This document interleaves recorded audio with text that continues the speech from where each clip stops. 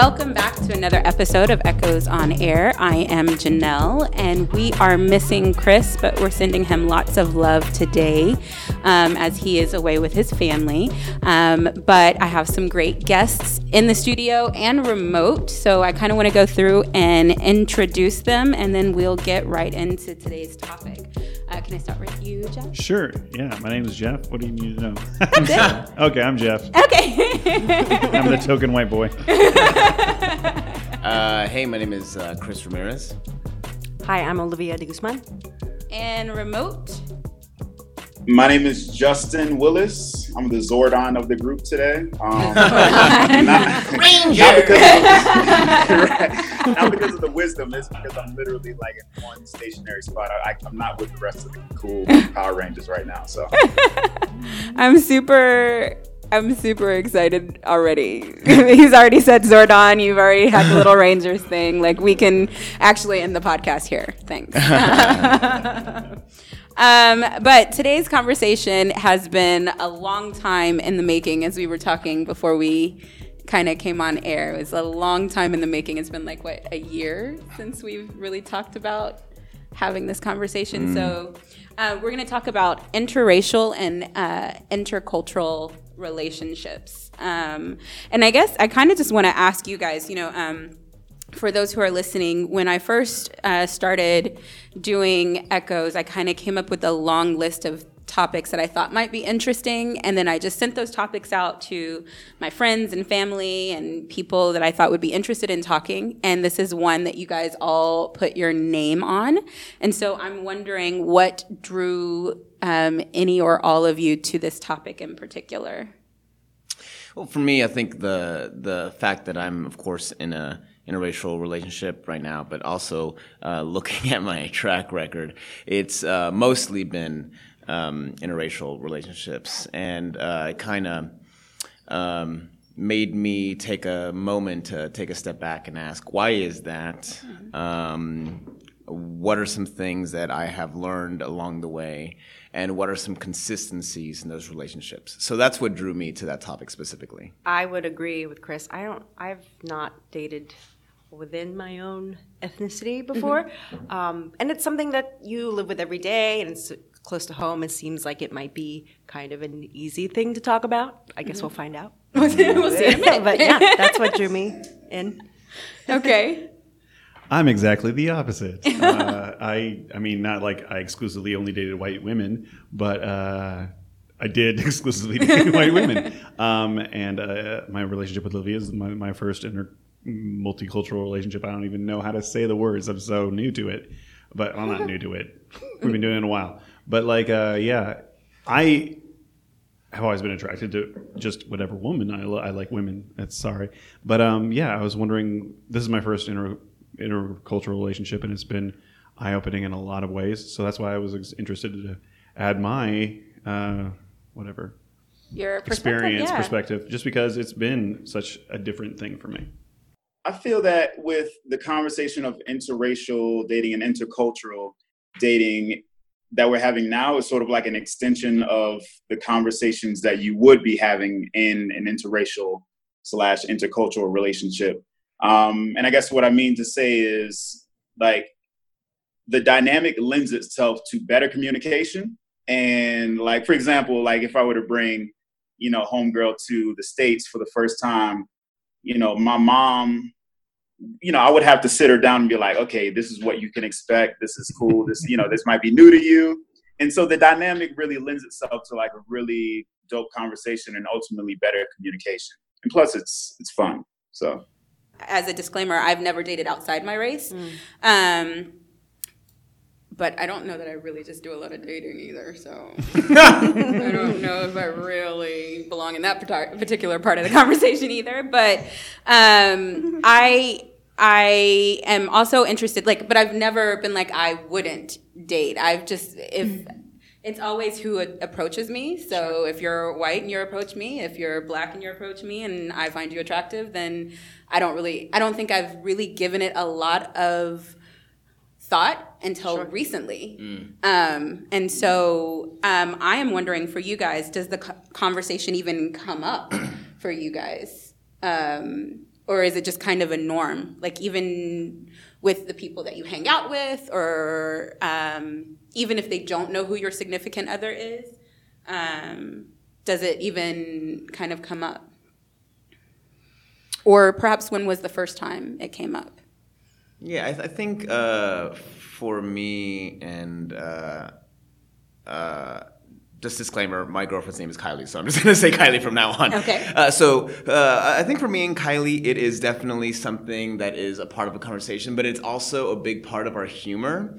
We're both I Love Lucy fans, so we constantly play off of the relationship of a Latino being with a white woman, and and we joke about it all the time. One of our favorite gags is when Lucy's trying to hide the kitchen from Ricky, and he asks, "Hey, do you have any butter?" And she's like, "Butter for what?" He's like, "Butter for the toast, And she says, "Butter on bread?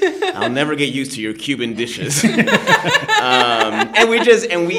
we laugh about stuff like that, about our cultural differences, and it's a thing that we talk about every day, and there's some stuff that we still learn, about each other every day, just in terms of, family norms and the way I may view certain situations and the way she views situations and why things mean so much to me. And to her, she sees it, but she doesn't fully understand the depth that I am receiving it with.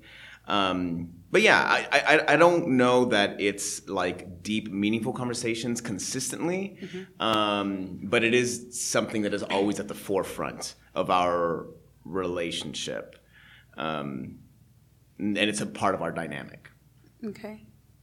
I wonder how people respond to your relationship, like when they see you. Is there any...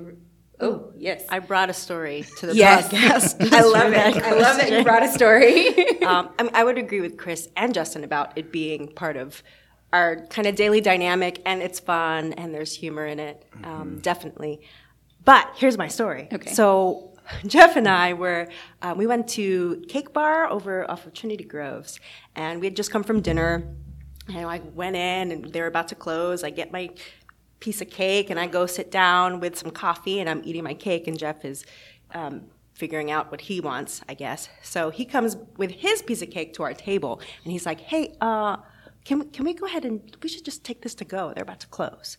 And I was like, "Okay." So I grabbed my things, and we're leaving, and he's acting so awkward, and I was like, "What happened in there?" So apparently, there was this older Black woman at the counter serving. And we walk in, and apparently Jeff overheard her say, "Yeah, and he brings in his light-skinned chippy right before we're about to close." Like some awkward, off-color comment. And it made him super uncomfortable because that's never happened. Once in my life Yeah. had an off-color comment, even remotely directed towards me, ever didn't even... She was saying it to a friend. She wasn't saying it to me, like in general. Yeah. She was saying it to the other person working there. I've never heard anything like that in my life before. And I guess I'm Filipino, so I guess I've been mistaken for Black before, but it was just such a awkward, weird comment. And he was like trying to take me out of there, like he didn't want me to know about it.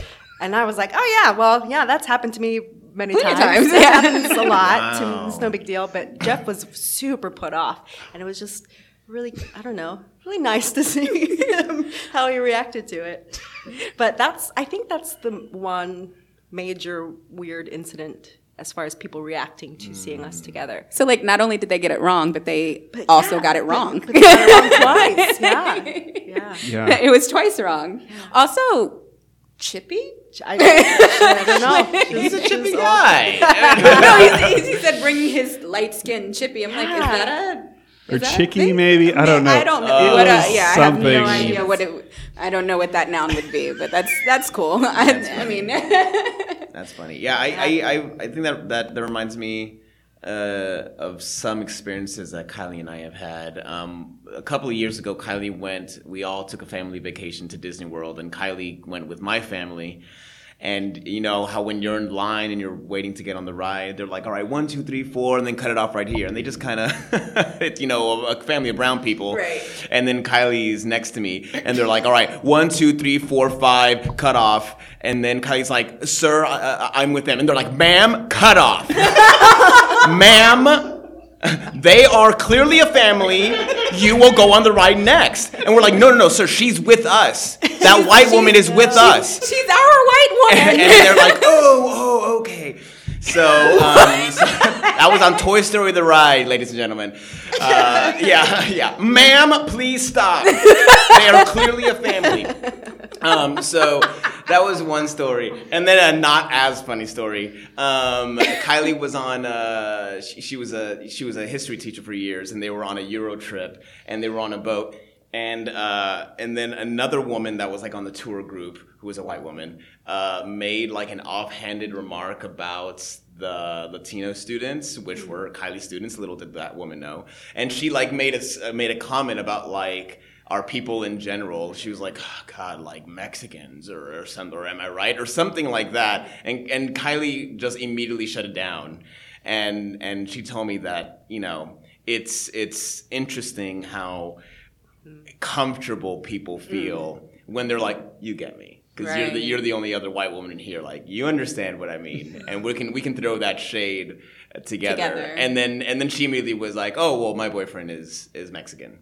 And those are my students. and she just shut her down really quick. But I think that's an example of ways people react to an interracial relationship and how much assuming we make.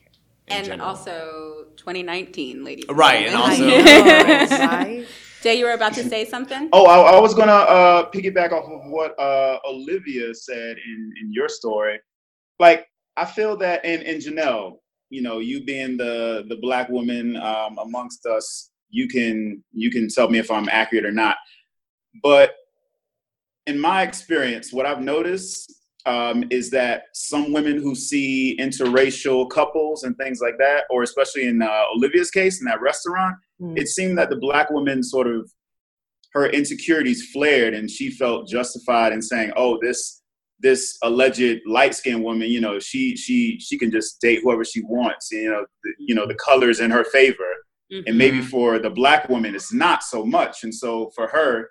Her insecurities were all over the place. And when she looked at Olivia, even though she was wrong, like you're Filipino. Twice wrong twice. Yeah, exactly. Yeah, twice wrong, but we're gonna rock with it. That I think that was her sentiment that she spewed onto you, is that basically I don't have that kind of, I feel that I don't have that kind of leverage and mobility to date outside of my race as you do. And so I feel some type of way when I see you and your relationship. I think, colorism is, and that's actually a topic that we're, I'm super, guys, so this is the preview for if you happen to be listening to this episode, because I am super excited when I come back. My sister Tracy's going to be in town. And my sisters, and I are going to have a conversation on colorism, which I think is going to be super fun. Oh, yeah. Because, on the color spectrum, Tracy is fair skin, I'm in the middle, and then my sister Brittany is darker skin. But we've all had, I know that growing up, we've all had our own, of course, conversations with each other. And so it's going to be a really interesting conversation, and I'm going to be interested to hear what they have to say, because they're also 9 years younger than I am. Oh. It's going to be interesting, but I definitely, because we're having the colorism conversation, and it's, to me, going to be this fun conversation for us to actually dive into, especially being raised by people in common. I can't disagree with you that I feel like it is probably likely that this other woman's view of you was because you're fair skinned. So you have the ability to move between worlds in a way that other people cannot. Yep. So yeah, I can't disagree with that. And I wonder if, since you made me the spokeswoman of the Black women people, thank you. I will pick up the mantle. But I will say that I do think I have a hard time because, I hate speaking for a group of people ever in life anyway. But I will say that there are a lot of times that there is a stigma specifically of Black men dating other races by Black women. So Black women are like, really? You got your ish together, and then you go to somewhere else. And I think that is something that is often said or posted or whatever the case may be. And I think there are issues with that vice versa. I think especially in this new Black is beautiful, Black girl magic type of this new resurgence that Black men feel the same way when Black women date outside of their race. But I think it's been a long, long, long time when Black women see Black men date outside of their race. So I wonder for you all, is that something that, because we've got several different cultures and ethnicities represented on the podcast today, is there something similar that you've seen? Whether it's considered good or bad to date outside of your race? Like, yeah. This isn't a great thing. It's actually a terrible thing. But I think people often associate our relationship as one of, what is it called?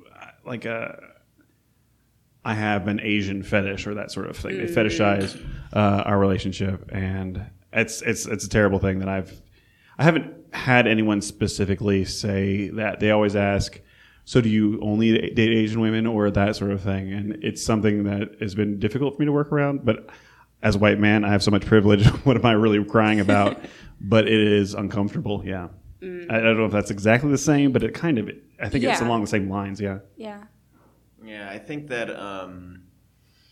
that in the often it's like there's like two extremes, right? Like, and I'm talking sometimes in the Mexican culture, it's like either it is you stay with your people and you honor your culture, or the idea of colorism comes into play, and dating a white woman that is American gives you a different status on the colorism spectrum, if that makes sense. In a strange way. It's like I'm Mexican, but I'm dating an American woman. And it's like, oh, okay, so cool, America, you're moving on up in the world. Yeah. So those are some things that I've noticed, and just things that I've heard growing up from different people around me. And there are times where I sit there and I wonder, if that is somewhat ingrained in my brain from just hearing it for such a long time, and trying to really ask myself questions and have some interesting perspective of why I make the choices that I make, and I wonder, when I look at my track history, I'm like, oh, is there something to that? Like, is there a part of me that is so ingrained of like, oh, well, this is what we do. Like we get with an American so that we are not measly Mexicans, if that makes sense. Yeah. It's hard to describe, but especially lower class Mexicans, it's like, there's a pride of, I got with someone that is higher on the totem pole, quote unquote, than me. So I'm interested to know, I have two kind of questions that go with that. My question first is, what do those conversations look like that you have with yourself? Like, how do you, is there a point when that question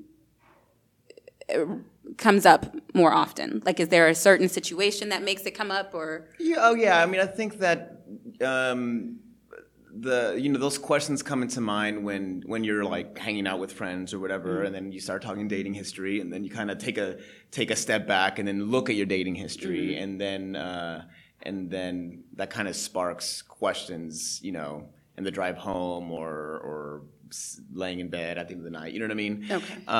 But for me, that's what it's been like.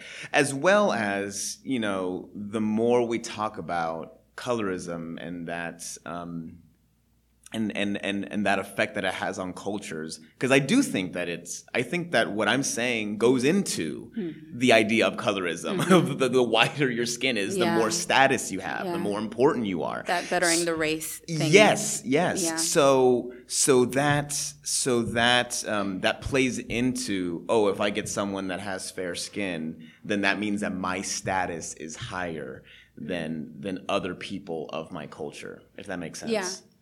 And then my second question actually is, I'm interested to know, like, when you're talking about how it's looked at or how it's viewed, would it make it any different if she was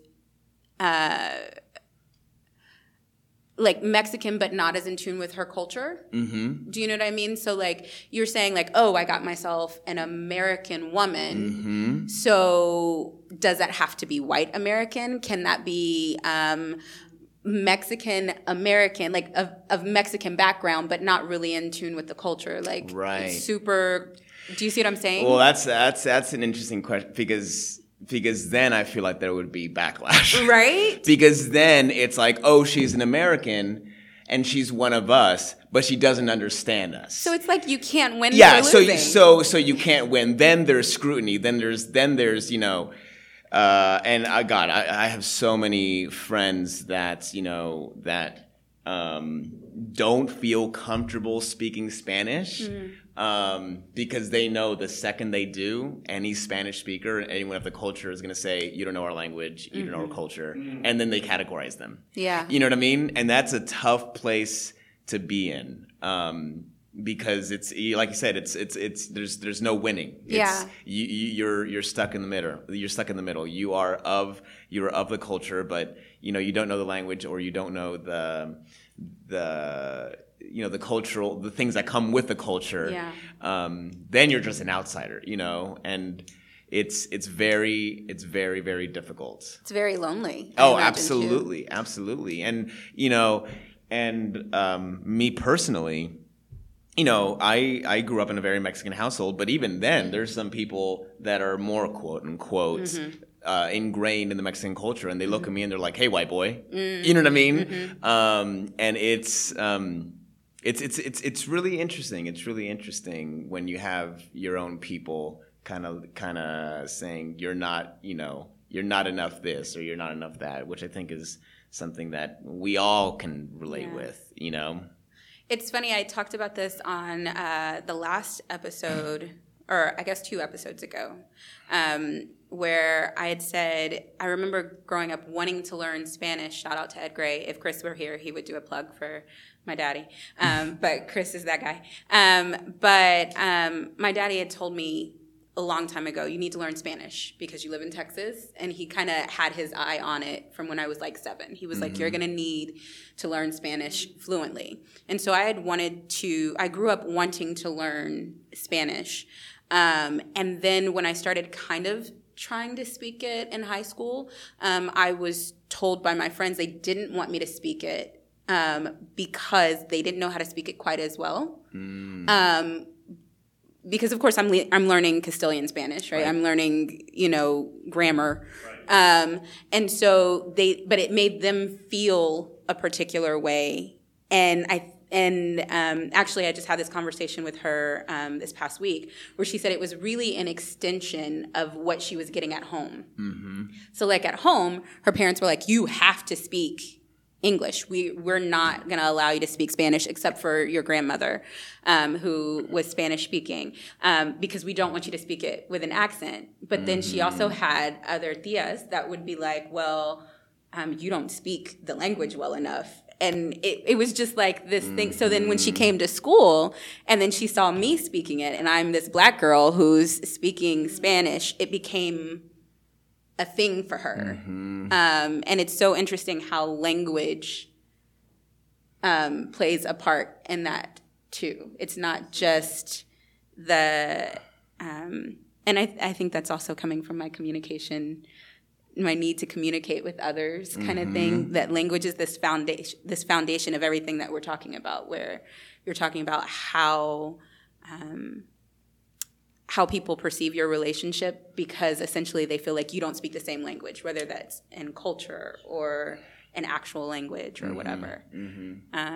So that's really interesting. And I feel for people like that, because it is hard to like walk that line. Right. How can you be anything enough if you're trying to be something else enough? Especially for first generation Americans.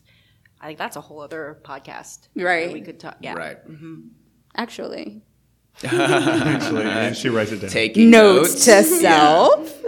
Yeah, I think, you're probably right. That has a whole other layer to it. Totally. What do you think is the reason? So like we kind of touched on it specifically with your experience within the Mexican culture, but for anyone else, what do you think is the reason for any of the negative feelings or the negative towards the interracial relationships? My experience, I am first generation Filipino American, and I grew up where my parents did not teach me Tagalog fluently. They wanted me to only speak English because it was very important when they immigrated in the 70s, I guess, to really integrate, right, and to be as American as you could. And I grew up in the suburbs, and it was diverse, and we had Filipino friends, and I had cousins and but all of us kind of grew up in that same time in the 80s where we didn't learn it fluently, and so we, in our very large family, I mean, there's a lot of I have a lot of white relatives and Hispanic relatives and a couple Black relatives too, so it really wasn't an issue for my family. And when I started dating in high school, like, my parents never ever said anything about, why isn't you're the guy you're dating Filipino, ever. So for me, it was not an issue. No, it was never even a conversation. Not within my family. Yeah. Okay, and so it's Yay. You're safe. It's funny. I have a silly story. This might lighten things up a bit. When I was young, I lived in North Dakota. That's where I'm from. So I was like 10 before I saw my first African American person in real life. I mean, Kirby Puckett played for the Twins. I knew they existed, but like, So there was people going around saying, we need to make English a national language. It needs to be our national language.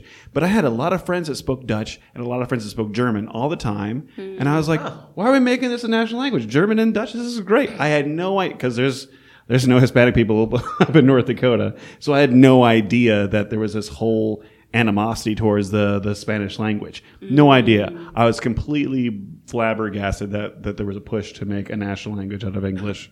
And for a completely silly reason. Right. And I mean, maybe I was young and naive as well. Yeah. That could also play into it. But also, if you go to, you wouldn't, but if you went to the National Buffalo Museum in North Dakota, the woman there speaks with such a German accent. I can't understand her, and I've lived around German people my whole life. It's so funny. And I honestly didn't see why are we making such a push for the national language. Anyway, that's a clever little white boy story. Why do I gotta press 1 for English?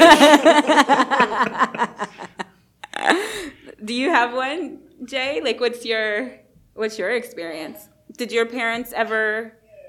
Oh, well, I mean, I remember my mom sitting down my ex, and she was like, well, my ex is Colombian. I was going to say was Colombian, but she ain't dead. And she is still Colombian. Right, and she is still Colombian, yeah. So my mom sat her down, and she was like, have you ever dated a Black man? She was like, no, I have not. And, my mom gave her that slow head nod of like, okay. And so I think what my mom was trying to get at was like, do you know what you in for? Like, it's in sort of like the nicest of ways. And that's what it sounded like, and that's what it looks like for I think Black parents. But some of the negative pushback, and Chris, you've mentioned some of that already, Janelle as well. I would get, so people would look at me as like the Uncle Tom or the sellout or the coon, because I was hate with that word. It bothers me so very Yo, that much. joint, oh my goodness, yo. Yeah, I mean, but that's what it looks like for me. You say, you got a white girl. Okay, so I see what you're doing. I see what you're doing. And it's, for me, I sort of like, I feel like I'm cornered in a way to where I have to like explain to some Black women that I'm like, okay, well, I guess I attract these people, which is cool. And I'm attracted to these people, which is cool because we can both connect. But at the same time, I'm very cognizant of the plight of African American women, or just Black women in general. Knowing that the pool, I guess, if Black women want to date inside their race, I think, I guess the pool in choosing is a bit smaller than it would be. Because like, if you want to find a good brother, no kids, never been incarcerated, and all those things on the checklist, then I think socioeconomically, then you're going to be searching for a bit longer than you were, if you were to date outside your race. And dating outside your race as a sister is a lot harder. So I think I catch myself trying to explain, it's like, me dating a white woman doesn't mean that I hate Black women. It doesn't mean that. Is that ever, because I absolutely, I mean, what with me being Black all my life and all, so I absolutely identify with what he's saying. Not identify, but I recognize what he's saying, because I've heard it several times before, like, oh, he don't like Black women, like, and that's the assumption, is that, oh, well, if you dated one white girl, that's probably all you date. And so I'm wondering, have you ever heard that in any other conversations that you've experienced? Is that a thought, is like, oh, well, if you're dating this particular race, you must not date anyone else? No? That may be a Black experience. I don't know. Could be. You're thinking. I'm trying. I mean, other than when you're just kidding around with friends, and they're like, oh, well, they like white girls. Yeah. So, whatever. But I can't, more than a joke, you can't. Right. Yeah. Even though it's not true, you know what I mean? Yeah. But yeah, can't think of it leading into like a real discussion. If that makes sense. I think that's also another layer of it, because within each culture there are, like, I recognize what you were talking about specifically with the backlash and then the improving of the race. Mm-hmm.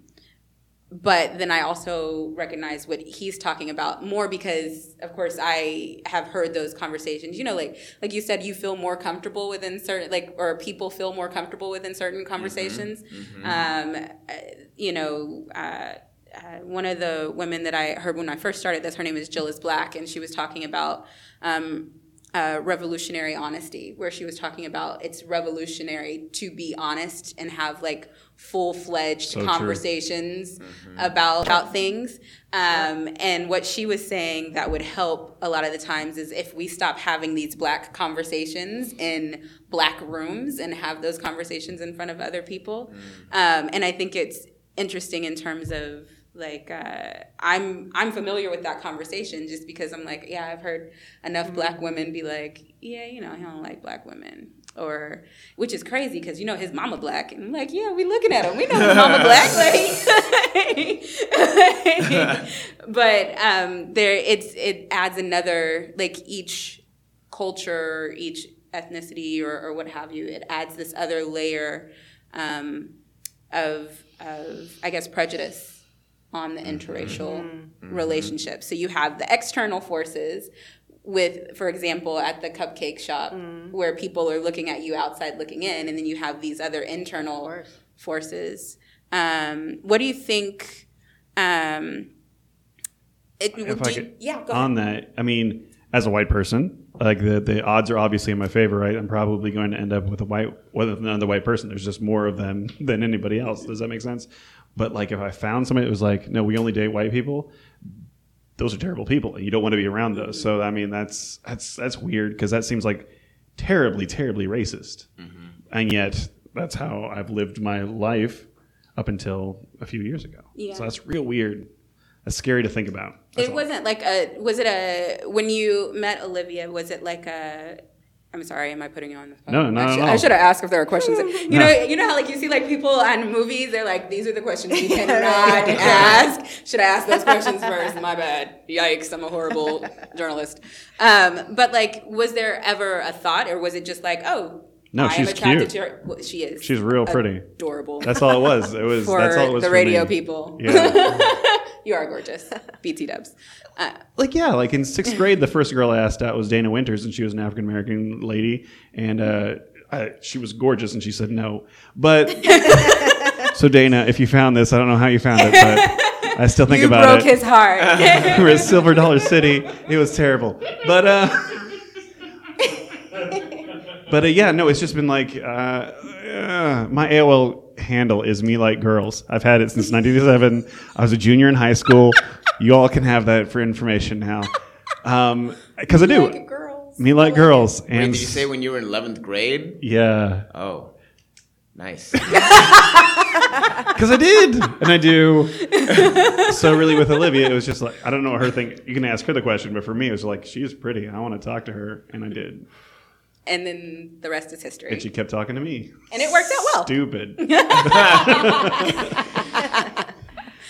I think, the funny thing is I also wonder if there are, like, even if they didn't have, like, these explicit conversations, if they had any conversations at all. So my mother has always been like, if they love you and you love them and he treats you right, like, one of the things I remember her saying very, very clearly was, I would much rather her have a white man who treats her right than a black man that hits her. Like, I don't care what it is, because there would be questions where there are people in my family where I would say, oh, this boy is really cute. And the first question they would ask is like, is he white or is he black?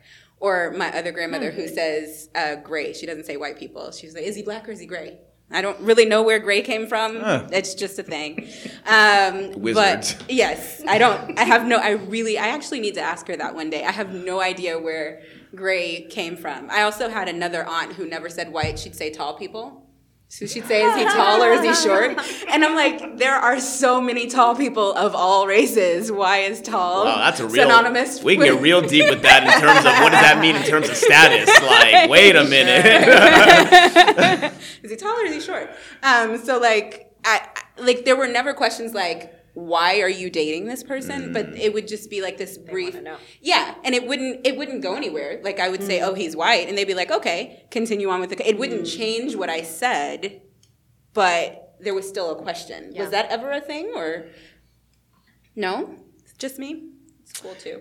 No, I mean, yeah. They want to know. Our families yeah. Okay. I also think that it's starting to become a generation thing. Sure, I agree. Of our parents' generation. It's still very common at any situation. Were they white? Were they black? Were they Middle Eastern? Were they Asian? I mean, it's just a weird thing where I think that happens a lot less with us. Yeah. But it's just like Kylie says it all the time. Like when people tell stories. And they're like, so this black guy came up, and then Kylie's like, what did that have to do with the story? Oh my God! Why did you talk to Maria Denise Lee? Yeah, she's gonna be mad I said that. Kylie should talk to Denise Lee. Why did you have to mention that part of the story? It had nothing to do, and she was in a car wreck a couple of months ago, and she had told me how she called her dad to let him know because the wreck happened near her parents' house, and the one of the first questions that the dad asked was, "Oh, what was he?" And it's just part of the and again, it doesn't matter. It's just it's a generation thing where it's just what they ask. And I think I told my dad, and I think he asked the same thing, and they're in the same age range, they're like 60, 61, 2-year-old men of two completely different cultures, right? That felt the need to ask that, and kind of pigeonhole and categorize how they feel, right? Depending on the situation and who was involved in the situation. It's very strange and an interesting turnaround in terms of where we are culturally and how we react to things. I think categorize is the perfect and if you grew up in that generation, that was labels definitely a thing you did. Labels were important. Labels were a big part of it. Mom used to she would let me get through an entire this is actually how I learned to not do it, and Tracy does the same thing. She would let us get through an entire story of telling something that happened at school that day, and if we used race, she'd say, "So why did it matter that they were Black?" And we'd be like, it didn't. She'd be like, "Okay, great. Tell me the whole story again, but without saying that they were Black." And we'd have to go back to the very beginning of the story. And that's actually how we learned to not do that. But it was a very conscious conversation that we used to have, which I think is also interesting. I'm sure it would be something that I would have learned from, like you said, your grandmother. Was he Black or is he white? Is he? Right. Or same thing on the news. If somebody shot up something, I feel like that still happens. Like, someone shot up the school. Was he white or was he Black? Oh, that's a real thing. Yeah. Right.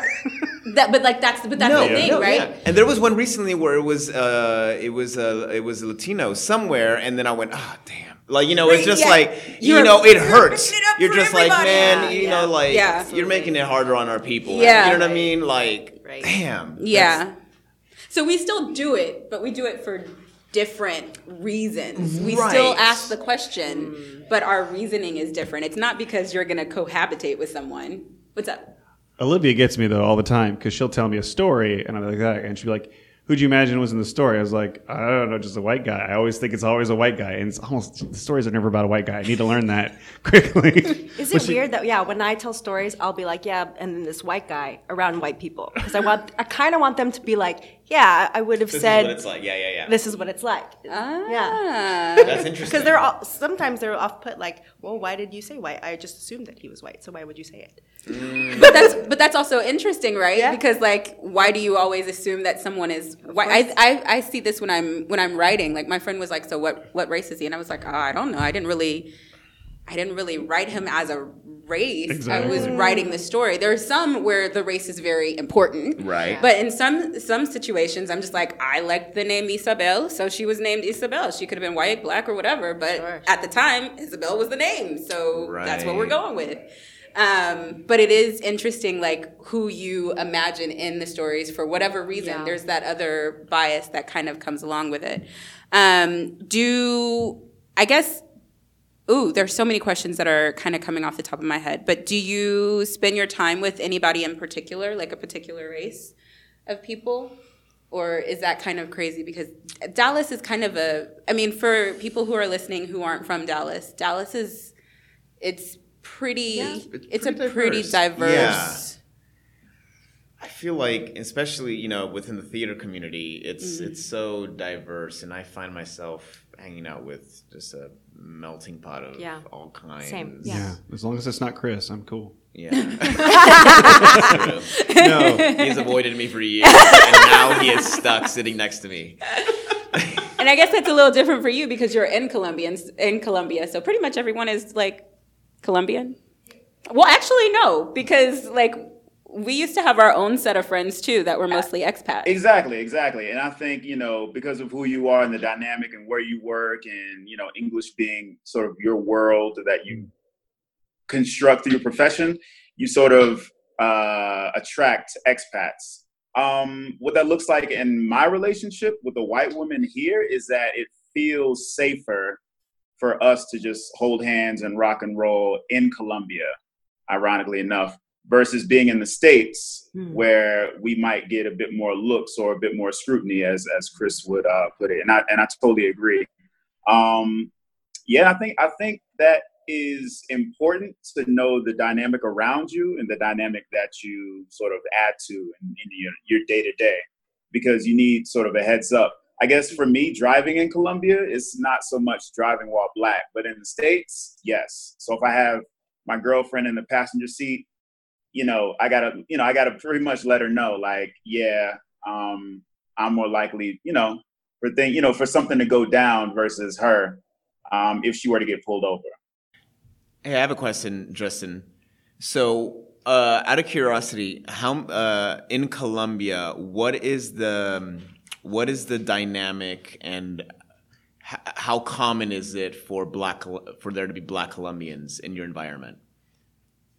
Because when I think of Colombia, I think of in terms we have some people that you would never guess that they were Colombian, because to us they just look like an African American, but there is a Black Colombian community, a strong one, and I just wonder what that looks like in your environment and how you fit into it with your partner.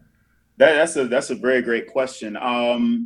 I think I can count on my fingers and toes. I mean, the amount of Afro-Colombians that I come in contact with on a regular basis. It's not very predominant in Bogota, which is, I put the emphasis on Bogota because that's like the land of opportunity in Colombia. Most Afro-Colombians, they live in places like Cali or Buenaventura or Chocó, more along the coast. And so what that looks like for me and my girlfriend is that if we were to see an Afro-Colombian, they would most likely be a maid or an empleada, is what they call in Colombia. Or at least in my context, I wouldn't be teaching a lot of Afro-Colombians as well. And I like to ask a lot of my Colombian friends, I'm like, okay, how many Afro-Colombians did you grow up with? I mean, the ones that look mestizo, more European features. And I asked them, I say, okay, how many, Afro-Colombians did you grow up with? Did you have any Afro-Colombian friends? Did you date any? And most of their answers will come back as, no, I didn't. And so there's a disparity between the sort of more desired European sort of Colombian culture and the Afro-Colombian culture here. But yeah, luckily for me and my girl, it's like there are a few Afro-Colombians in the church community. And so that's pretty cool to be reminded that they're not all on the coast. My experience in Colombia is very different from yours. We've never talked about this before. Because my experience is very different. I knew a lot of Afro-Colombians. And I went to a lot of events with Afro-Colombians and doing a lot of, very many of the protest events, some events that I would go to here in Dallas, because, we don't own racism. It's all the places. So it's the same. It's literally the same story. There was a very similar story of of police brutality there that was kind of like their version of Trayvon Martin that happened there as well. My experience is different, but that's why I never dated in Colombia. That is the reason, is because I didn't want to date interracially because of how I was perceived. So every time I was approached, and I've talked about this on the show before, but every time I was approached, it felt like a fetish. Every time I was approached, the assumption was I was an empleada. I never taught Afro-Colombians. I was friends with some that were in school, but in terms of, I was a private teacher, and so I never taught Afro-Colombians privately. And then there were other things that would be said, like there's some kind of fable that says that you don't get to heaven unless you have sex with a Black woman. And so my thought was, like, that's why you're here. You're here because, or within the first two conversations, the guy would say, I've never had sex with a black woman within the first 2 conversations of me talking to someone. And so it always made me super gun shy about dating. So I lived there for 3 years and never dated because I was terrified of what that would look like. Like, I didn't think that I would be harmed in any particular way. But at the same time, my closest friend there was white. She's blonde hair, blue-eyed, and had long actual relationships with Colombian men. And the people who would approach her would be like, yeah, I want to take you on a date. And at the same event, the people who would approach me would say, I want to take you home tonight.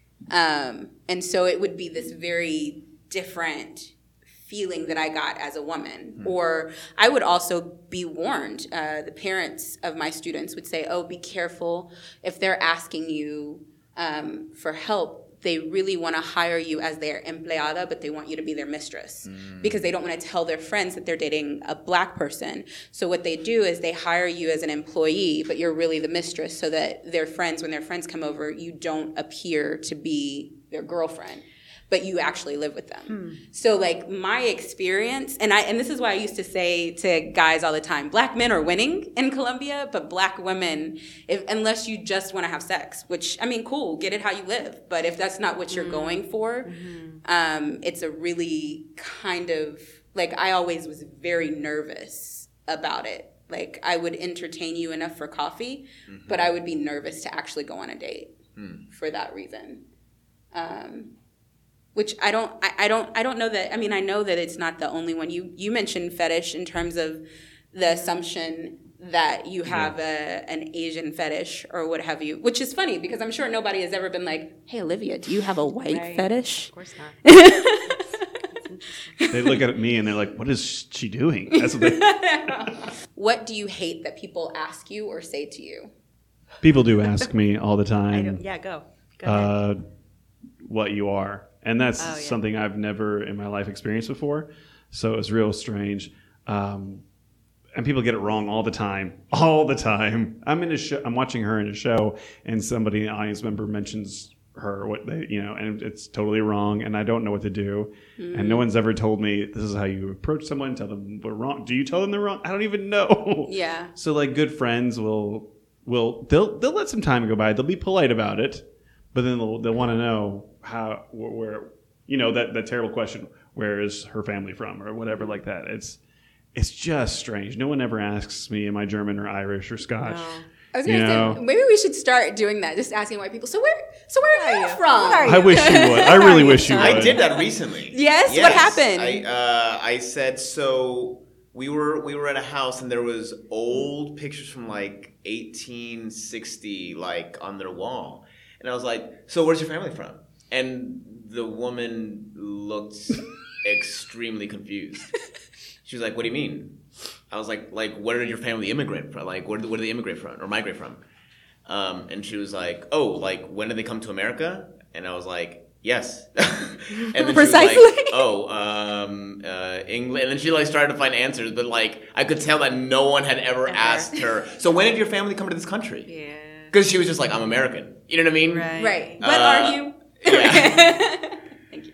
Yeah, no one ever asked me that. We tell everybody we came over on the Mayflower because I have like one relative that signed the Mayflower Compact, and that's something we'll tell people. Puritans, man. But yeah, so you can say that, but no one ever asks, "Are you Irish? Are you British? What does your last name mean?" That's a good way people code it. But no one's ever been like, "Are you German?" Yeah. So I also want to ask, I guess, more specific questions within any of the relationships that you guys have had. And I kind of want to start with,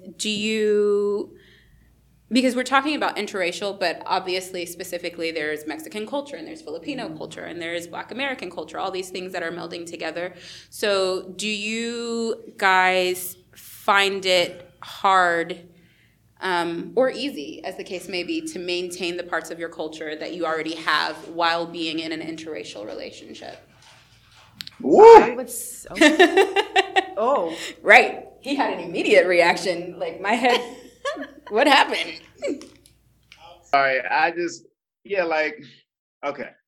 So my girlfriend now, she's white American from Dallas, Texas. Shout out to y'all.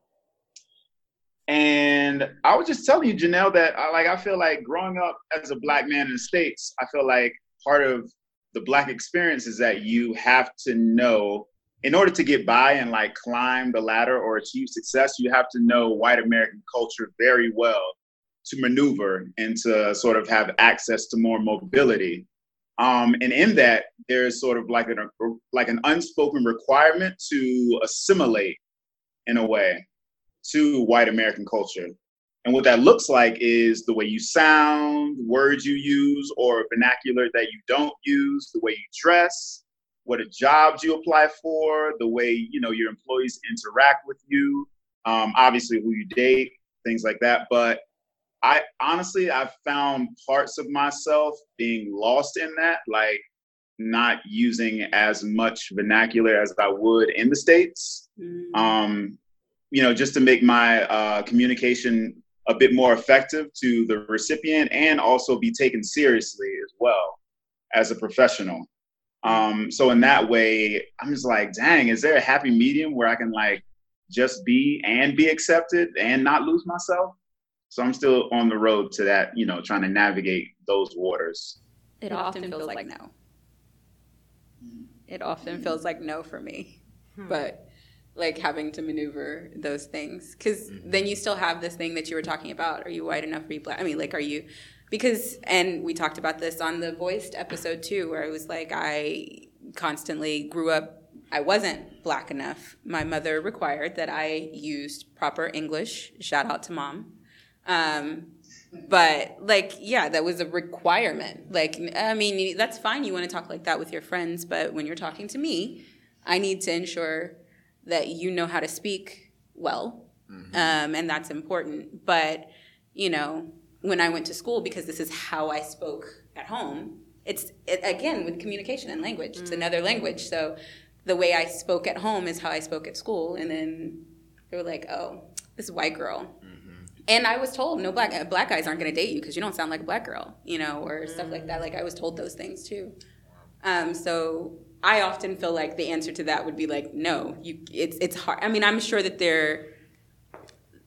I guess the way is that people would stop saying what they say. It's not anything that you can do to fit in. It's that there's no in to fit, or like that we remove whatever that in is to fit. But for yeah. What about for you? So I don't know much about the Filipino American culture. I always try to learn, but similar assimilation of what I already said earlier is important. But I do like that there's a certain amount of like cultural pride, and if you're not dating someone who is Filipino, you get to share those things. Like my mom loves to cook for Jeff and loves to be like, does Jeff eat this? Does Jeff like this? Do you think he would like this? Like, she really has a good time like doing that. And so that I think is a really great thing that you get, like, instead of kind of feeling like you're losing your identity, it's kind of like, check this out, check out this Filipino magic thing. And so many to be like, oh, that's cool and different, and that's a good thing, I think. Yeah, I'm gonna agree with Olivia. I think my answer was almost exactly that you almost gain more pride when you're dating someone from another culture, because then you have the responsibility and the fun of sharing it. And when I said earlier that, you know, I ask myself, why is that the case? That's also an answer that I've come up with. Is I think there's something culture is meant to be shared. I mean, I firmly believe that. And I think that there is something so exciting to humans about sharing their culture with other people and introducing them to things, and teaching them your language or whatever it may be. And I think that there's something exciting there that has made me gravitate to dating people that are not of the same culture as me. But yeah, I've found that when I'm put in those situations, I lean into my culture more than I would if I was with people of the same culture. Like, you know, growing up in a low-income neighborhood where 98% were Mexican, similar to you. I was the white boy of the group, right? But then when I went to college and I went to Baylor, and all of a sudden I was the only Latino in the theater building, or one of three, and one of the very few on campus. All of a sudden, I felt this responsibility to embrace it even more so, if that makes sense. Yeah, absolutely. And feel more pride in talking to the people that do speak your language, wherever you can find it, because it's hard. When you're in a campus like Baylor, like, it becomes difficult to find someone that can speak your language, and when you do, it feels so good. Sure. So I think that's an effect that interracial relationships have had on me. It has allowed me to embrace my culture more so than if I was dating another Mexican. In a strange way. In a strange way. Yeah. But it's such a beautiful way, I think, of looking at it, because it makes you, it sounds like, I don't know, but it sounds like it makes you want to hold on to those bits so that you can share them. Yeah. Or it makes you want to kind of hold on to these little pieces so that there is a time that you're like, this is something we can share together. Look at this. This is, So I think it's a beautiful way to look at it. I am curious, what does her mom cook that you like the most? So I love food, as you can probably tell. But there's a Brazilian dish called feijoada, which is my very favorite dish of all time. And then there's a Filipino dish named adobo, which is just as good. And I love it so much. And I never had it before. I met Olivia, and Olivia made me adobo, and her mother made me adobo, and they never made enough. They can never make enough of it. There's a dish called sinigang, which I love, and I probably said it wrong. But You got it? Oh, yay! Good job. Huzzah! Fantastic. But it's not just like the big dishes, like, the dish. It's what I love about your mother is that she gives me just like homey dishes, like, you can tell dishes that are just what they would, what her family would eat, and it just, I get, I'm sorry, I'm stumbling. As a white guy, often we embrace other cultures through a spectrum, through a scope. I collect African art. I collect African masks. It's really exciting for me, and I like it. And I like it as this thing I do. When I'm dating Olivia, though, I'm like, it's in my life, and it's something completely different. I'm not looking at it. I'm actually experiencing it, and so it's been a really wonderful thing. Just the food, but also just like how you live your life. The experience with it. Yeah, it's been wonderful. See, my mom, like any other ethnic mom, loves, like, as soon as you come into her house, it's like, let me cook you food. Let me cook you something. Yeah. Yes. And do you want something to eat? Right. And Kylie's kind of basic, so she doesn't like it's so bizarre. I give her authentic Mexican food, and she's like, I can't. But she like eats up Tex-Mex. It's like that's one of the moments where it's like, God, you're white.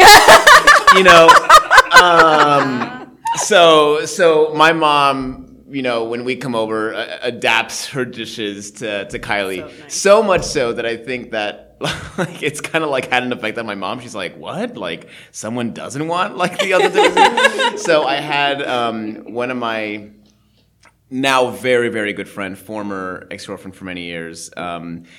She's married and has children now, and she was in town, and she brought her little girls, and one of the things she wanted, she was like, hey, I really want to have dinner at your mom's house and have your mom meet my little girls. She dated a white man, so her little girls are pretty much white. And I called my mom. I was like, hey, so just a reminder, we're going to have dinner tonight with the family. And she was like, okay, cool. I'm going to make macaroni and cheese. And I was like, why? And she was like, well, because her little white girls, isn't that what they like? And I was like, Mom, I genuinely think that they're going to prefer like the authentic Mexican food over the mac and cheese. And she was like, oh, okay. And then I told Amber, the mom, the story, and she laughed so hard. She was like, yes, believe me, we would have prered the Mexican food over macaroni and cheese. We can literally have mac and cheese. And I said, well, way to go, Kylie. You scarred my mom. Way to go. So like within sharing, I guess, within those moments of being able to share your culture, were there times that you found that you assimilated more to the other person's culture? Like, are there certain things that you think you lean more into one way or the other? I think, again, it almost makes me lean further into mine and then accept the differences. Okay. Also, super important thing, accept the differences. Like appreciate the difference. Right. And you know, and just in certain norms that I like may not understand, but you know, try to be respectful of finding a common ground. What about you? I think I identify as Filipino American first, so it's almost like Jeff's culture is mine too, in a weird way. So I think they kind of bleed, for me personally, they kind of bleed together seamlessly. What are the parts of your culture that you think are more Filipino? Like, is it mostly food, or is it? I always feel like I think people usually lean toward food because it is such a social thing. Of course. So the first thing you think of is like, uniter, equalizer, food. I mean, expressions, idioms, or language. I don't Our know. plants. Our plants? Yeah, I mean, it's silly, but we have a little downtown area. Sure. And we have a couple of East Asian plants that I really love, but I never would have picked it myself. And it's a silly thing, but our plants. But it's also so simple. It's which I think is also super beautiful, because it's just something so simple that I would have. A plant is a plant to me, right? Until you're like, there are these special plants, and I'm like, oh, really? What are these special plants? Like, that is a really cool thing, I think. Jay, what do you think? Oh no, no. I mean, you know, to add to what you were saying, Chris, like, I think for me, my own conviction is like, I don't want to bring up our differences in sort of an accusatory manner. And so what you reminded me of is like to celebrate the difference. And I think that is a part of the relationship as well. And that can happen in many different ways. And that's when it gets really, really fun. Like I was saying earlier, you know, I found myself assimilating a bit more. So I guess in Colombia, not so much in my relationship. But if I were to meet her folks back in Dallas, it's like, you know, she would tell me to be myself. And in my mind, I'm like, to what extent though? You know, like, it's just one of those things like, all right, you know, do I just, you know, kick it about this, that, and the third, or, you know, because I'm not just any regular guy. Like I'm the one who's dating, you know, their daughter or their sister, or, you know, something like that. So yeah, I still see that line and feel that line. I guess it's just a matter of like comfortability for me personally. Have all of you, okay, so you're in interracial relationships now and intercultural relationships now. That particular, you already said that this is your first interracial relationship, Jeff, but like for the rest of you, you've had other relationships, I think you've all said, that were interracial. Has it always been the same race? Like, Chris, have you dated someone other than white women? Or? Yeah. Okay. Yes. So do you think that dating different races are different? Because I think right now we've all been kind of talking about your current relationships, but in terms of your other experiences where you've dated other different races than your current one. Yeah, I think dating different cultures more specifically is what's more is where you feel the difference a little bit more. Like when I've dated other Mexican women, there's the the teaching aspect's not there, but there's a fun in sharing the culture, right? And then I wouldn't say that it's easier or harder, but I think that it would it would definitely be a completely different experience. Because as I mentioned, so much of my experience has been sharing culture. So it would be being on the other end, if that makes sense. Okay. Like being on the receiving end. So it would not be challenging, I don't think. But I think that it would feel very different because I am now on the receiving end of really learning a different culture, and I find so much excitement in that personally. You look like you had a response as well. No, exactly. I totally agree. So dating a white man versus like a Mexican man, and hanging out with their families or with them, right? It is you're more on the receiving end. And I think because you also identify as American, we think white American culture is I don't want to say the standard, but it's the dominant. The dominant. It is the dominant culture. So because those are things we already experience as Americans, right? But then if the Mexican guy I've dated, authentic Mexican food is amazing. It was mind blowing. Yeah. So those things, you're on the receiving end. Exactly. I agree. So it's not harder or easier, but it's very just different. Yeah. Can I ask a question? Yeah. When you are dating someone and you have a different culture, do you both bond on that?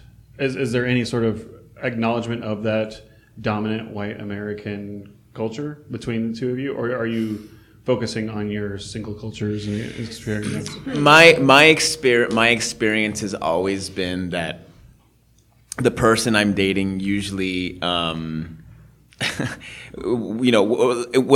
it has been white women, they often kind of make fun and poke fun of their own culture, and they're like, "Well, we're boring and we eat sandwiches for lunch." You know what I mean? And then so oftentimes it's like that, where they're just like, "Well, like I don't have a cool culture, like my." Jeff flips to go, "I'm white." Yeah. I mean, oftentimes it's very self-deprecating in my experience, No, but I mean, if you were to date an Asian person or a person of a different persuasion, do you find commonalities in the white experience still? Or do you kind of hold on to what you know best? Yeah, I don't think so. I mean, I would only imagine that the conversations that we would have is us finding common grounds of like cultural similarities. Like, oh my God, in my culture we do this, and it's like, oh, funny, that's what we call it in this, and then bond over that. I could only imagine that that's what it would be, and then the excitement of trying it out, and It is also funny that, like you said, it's too. A lot of times we do the same things. We just call it something different. Yeah. Right. You know what I mean? Like soul food. When soul food came out, it was back in. God, I'm showing my age. But when soul food came out, it was the movie because I was like, oh, like they have a Big Mama. I too have a Big Mama, and so there's this thing across Black culture, but then you can go to really all of my friends, not all, but a lot of my friends growing up were Mexican American. It's like you knew that when it was family dinner time, it was about to go down. There were 9,000 people that are at the house. Right. Everybody was eating. Everybody was there. You saw everybody's tia or whatever, and it was super similar to Black American culture when you got there and you're like cousin so-and-so and uncle so-and-so and all these people came over to the house that you hadn't seen for the whole week. You knew it's the same thing. We just call it something different. Yeah. I will say one thing. One thing that I've found, eating with like Kylie's family or whoever is like our dinner practices. I mean, like in a Mexican house or like in my house, like the guest will never get up and serve anything themselves or anything. I mean, it's like you sit down on the table and you are served. Right. You are a guest and we will serve everything to you. Don't get up. We will put all the food. What do you want? We will put all the food in the plate, So that was a culture shock for me, going to like white girlfriend's house and then being like, all right, dinner's ready. Go get it. And then I'm like, what? and then it's just like, and then everyone just like lines up, and then like put stuff on their plate, and it was always like, oh, it's not going to be given to me. It's just like small stuff like that. That is always interesting. Since you told me that these great folks in your room you've met through theater, yes? The theater world in here. Theater world, okay. Yep. Okay, this is a question for you guys. With regards to like interracial dating and intercultural dating and things like that, what kind of plays or films or books or things like that would you all consider as a go-to for like this captures the experience? So like films like Save the Last Dance come to mind for me because it has a lot of pretty dope, relevant content or dialogue in it when it comes to my dynamic, black man dating a white girl. Like, are there any plays that you guys have been in, any books you guys have read, or aside from Echoes of the Struggle, by Janelle Gray? I see what you did there. yeah, right. Shameless plug, one more game. Right. What have you all come across that you would say, okay, this is a good go-to, like when it comes to like the performing arts related to interracial dating and things like that? I don't remember. I saw it once, but I remember Spanglish really impacting me. I loved that movie too. And me really. I only saw it once, and it was like 2007, 2008 when it came out. Yeah. But I remember thinking, like, man, this is nailing it. Like this gets it. In terms of the Spanish community and the white community. And how they're clashing. I honestly don't even remember the plot, but I just remember that it felt right. I will also say one thing that not necessarily that I like agree, not that I connected with, but I was like, oh man, this is an important question to ask, and it's like so like under the radar. There's an interracial relationship in the Heights, and a relationship that is almost never talked about is Black and Hispanic. And Nina gets with Benny, who is a black man, and the father, Lynn doesn't outright say it in the script. He makes, you could watch it and just think that it's about status because she's going to college and she's smart, and Benny is not going to college, and he's like, he's older, and he's not smart, and he's not educated. So throughout the show, you kind of get the idea that her father doesn't approve of him because of his status. And then at the end, somewhere in Act 2, he says he will never be one of us. And I remember sitting in the audience and being like, oh, wow. I mean, number one, yes, this happens so often. Number two, this is never talked about.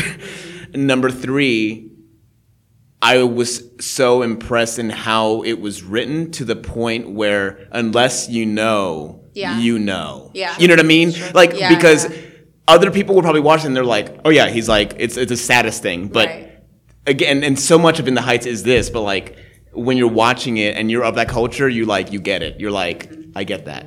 Like, I fully understand that moment of he's not one of us, and it's a dark side that is not talked about a lot. Mm-hmm. And the fact that Lynn put that in the show, that underline in the show, I really appreciated. And again, it goes back to colorism. Yeah. You know what I mean? Yeah. So I have this thing with This Is Us. My mother will be happy, so I don't have to be disowned anymore because I resisted watching This Is Us for so long. And now I'm writing my thesis on it, so go figure. I'm totally going to be a complete blubbering mess for the next year and a half because this show is like tearing my world apart. But last night, well, not last night's episode, the episode that I watched last night, it was something super like under the radar, but so overt to me. Mm-hmm. And it reminds me of what you're talking about where, spoiler alert, if you haven't watched This Is Us, so just for 10 seconds, stop listening. But like her mother gives her adopted black son, a basketball. Like her adopted black son is sitting here trying to show her about like the science thing that he's doing. He's like the smart one of the three of them. Like he's clearly the egghead of the three of them. Everybody knows that he's the nerd of the three of them. But the mother keeps giving him a basketball. And like, oh, everybody should have something they're good at. Yeah, the dude is a mathematician. He's 9. Like, so he's got something he's good at. But she kept giving him this basketball. And finally she says, Mom, you're a racist. Like, and it's something so under the radar that, like, before, like, in my head, I was like, and again, because thesis, and I'm, like, dissecting parts of it, I'm like, did they really have to put the words, Mom, you're a racist there? But it also told me, like, I got it. The same way there was that one little line in Lin-Manuel, in The Heights, where he says, you'll never be one of us. And I'm like, you didn't really have to see that. Like, I kind of got that throughout the show without you actually having to say it. But for some people, because it's so under the radar, you kind of have to say it. Like, this is what you have to spell it out. This is the reason. So that's really interesting. I kind of disagree. Yeah. Because I hate you. No, you're wrong. So there's a thing I don't know if you've heard about. It's called white privilege, and we take offense to whenever we can't be one of us. Like we like it affects white people when we're like, no, you'll never be one of us, and we're like, well, why not? We can be everything. That's what a mother and daughter told us, you know. So I think it's because I felt it when Lin-Manuel, I haven't seen, but when Lin-Manuel says you'll never be one of us, it hurts as a white person. You're like, yeah, that's what it's like. And I think that if he hadn't said it, we wouldn't, as a white person, connect. And Broadway audiences are probably often somewhat white, so I don't think we would connect it. But when he says it out loud, it needs to be said. It needs to for a specific audience. It needs to be said, and then we feel really badly for Benny. Right? Yeah. Otherwise, we're just like, yeah, you don't deserve her. But because that the cultural thing happens, we're like, oh, that's not fair. That's what switches it from being to no. Oh, yeah. And it's also interesting how different audiences hear it, right? Because you heard it at that moment, but I heard it the whole first act. Yeah. You know what I mean? Yeah. Like I heard it in some sort of way the whole time. Oh yeah. But that's the moment. And so it's also interesting, like whatever you bring to the table with whatever your cultural experience is, your ethnicity is, you tend to hear dog whistles. You know, at different times. Guadalupe in the Guest Room, I thought was, I don't know if you've read this book, but when I saw it at Water Tower. Of course. I brought Kylie to see it. I saw it twice because I was like, we need to see this together. So good. And it was kind of Spanglish-y. And that it is dealing with someone who only speaks one language. Yep. And the other person only speaks the other language, but there's still this communication barrier, which is really interesting. So I loved that show. That's right. And then I just finished, and forgive me if I'm late, if I'm telling you guys something that you guys have already known about, but it's The Namesake is a book. I can't think of the author, but I'll put it in there. I just finished it on audiobook recently. And what reminded me of that is when you were talking about the dinner experience. There is a scene where he is Bengali, and he's talking about the difference between eating with his white girlfriend's family and how they all come to dinner in like their bathrobes and like haven't showered, and they're just sitting around like, you know, whatever, hanging out and chilling. And then like there's this level of like almost grandeur for like the mother has to like serve all these things on a plate, and she's already completely dressed, and she's already showered, and like she would never dream of coming out unshowered and everything and serving food that way. So it's also super interesting to hear those different like to see those different things play out. There's also in the subject of dinner, and I don't know if it's a cultural thing but I don't know. My friends and Kylie say it's a cultural thing, but like having dinner and then finishing your food and then not moving, and like enjoying each other's company and having conversation, and like spending quality time, because like Kylie. And so many friends growing up who always are white, so that's why I'm just saying, like, maybe it is a cultural thing. It's like, all right, we finished eating. Well, we're out of here. Going to my room. Yeah, right. See you later. You know what I mean? Or even if you go out and you're, you know, at a restaurant, it's like, all right, we finished eating, check, we're out of here. And then like when my white friends would come and eat with my family, it would just drive them crazy because we eat and then we just sit and then we just discuss for another hour and a half or whatever it may be, you know, and they're like, God, it's been forever. Like, you know, and that's just, I don't know. I just wondered if it was a cultural thing, if it was just like a my family thing, but it's like, it's just very common to like eat and then stay there and then not jet immediately after you've finished eating.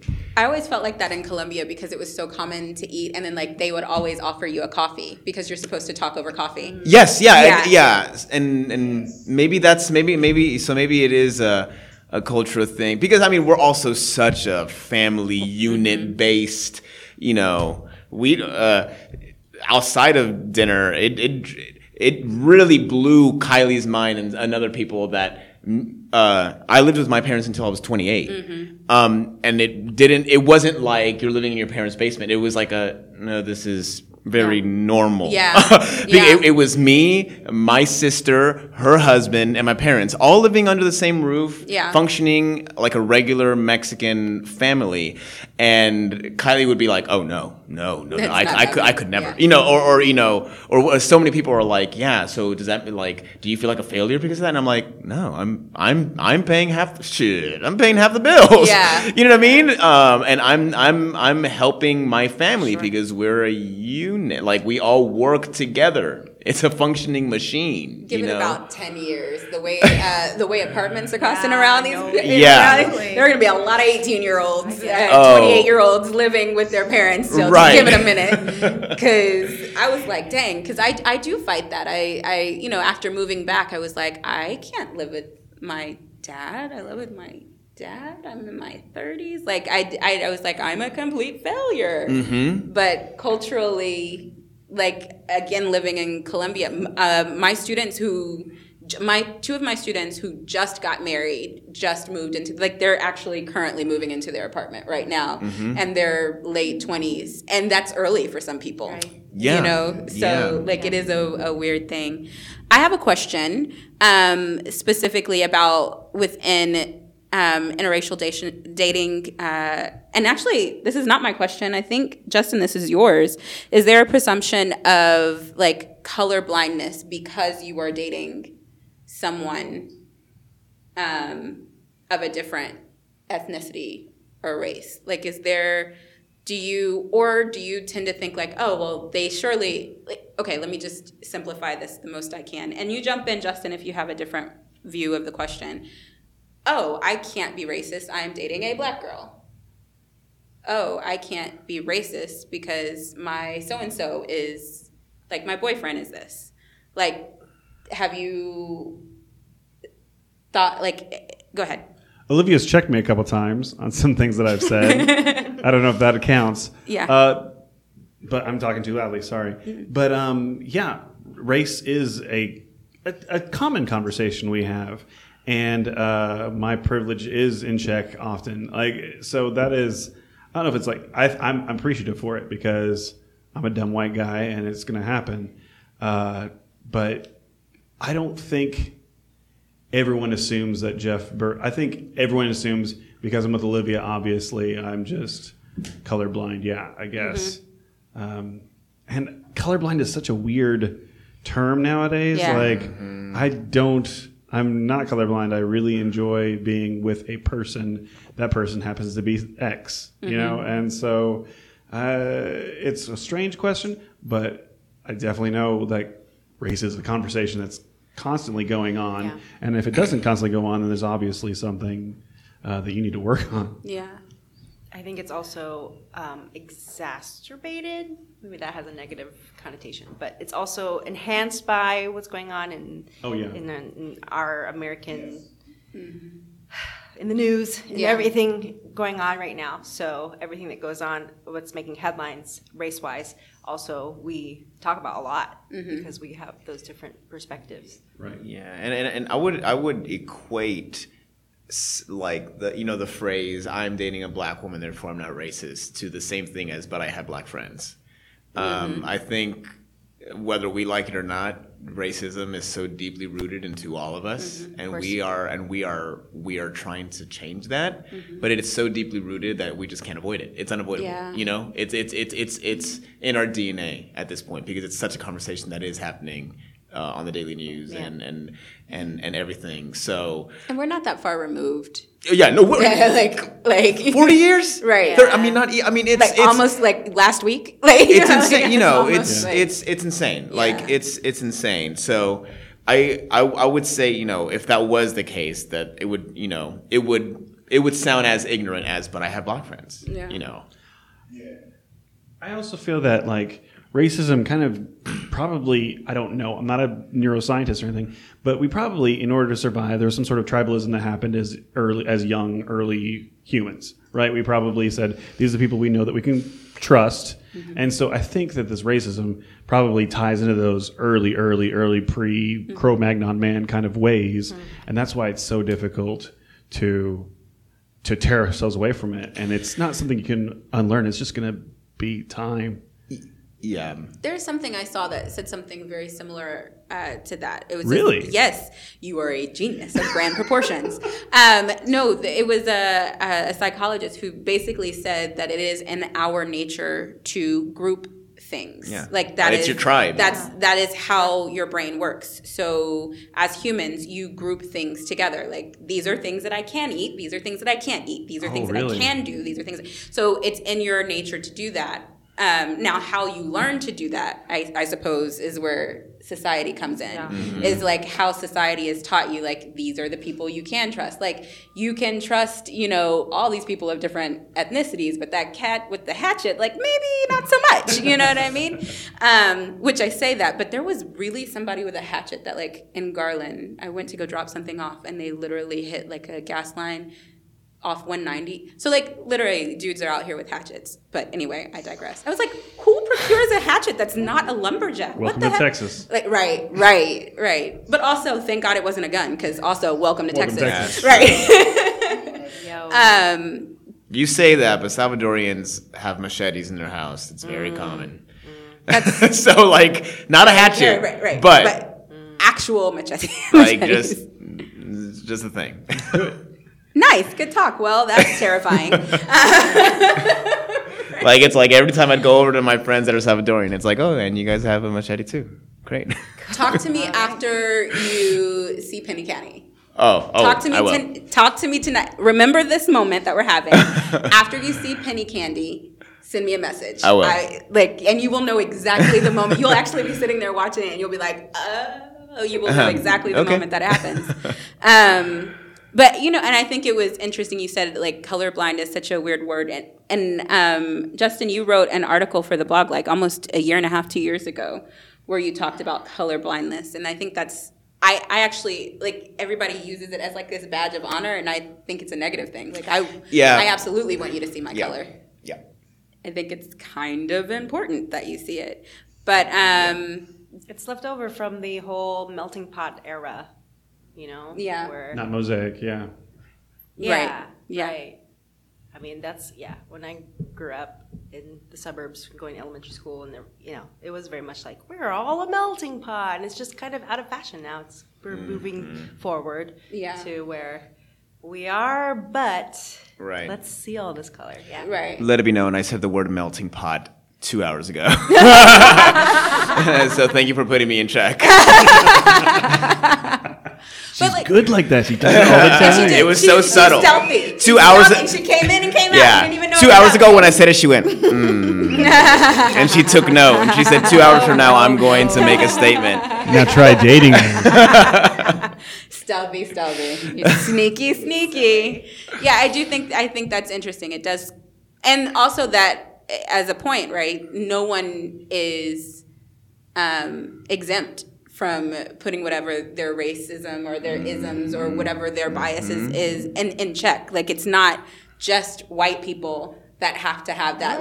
Everybody has whatever that thing is. I could almost guarantee you that there would be a conversation that someone would say, well, now were they black or were they Mexican? I can guarantee that would be a conversation too. It's not just were they white or were they black or were they white or were they, those things. There's actually a quote that I jacked from Clint Gilbert, so shout out to him. But I posted it last week where he said something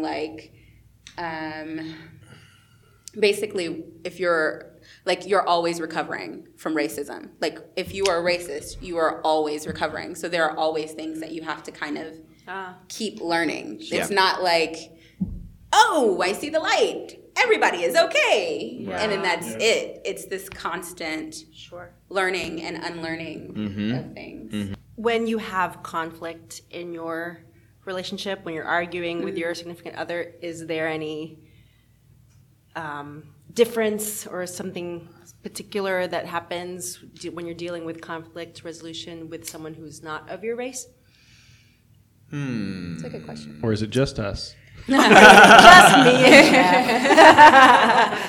I mean, I would say for me, it all falls on just who like I am as a person and my difficulty with resolving conflict. And well, you know what? If I want to dig deep, it actually could be a cultural thing because Mexican men struggle with that. You know, and I think that I'm better than other people of my culture in like in allowing myself. Here's my thing: is like culturally, like, you know, we have toxic masculinity with everyone, but like in Mexican culture, especially, it's like you don't talk about your feelings, and you just kind of like keep it in, you know. Yeah, you bottle up. And I am someone that allows myself to feel. I allow myself to cry, and there's no shame in that. But I do struggle with the communication part of it. And I do think that is rooted in being raised in a Mexican household where, God bless my dad, he does not know how to communicate. He really struggles with it. Like, and sometimes I see him... Sometimes, especially now that he's getting a little older, I see him like desperately making an effort, but it's like on the tip of his tongue. It's hard. It's hard to, you know, not that it's like I can see him wanting to hug me goodbye, but it's difficult for him to do it.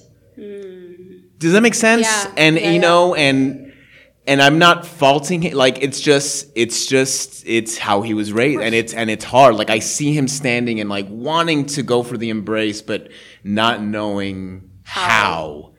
And I think that is, you know, that is somewhat been passed down. Like not like an embrace is so easy for me, but when it comes to actually with my intimate partner talking about this is bothering me, this is whatever, then I do think it becomes difficult. And if I were to trace it back, it probably is rooted in that.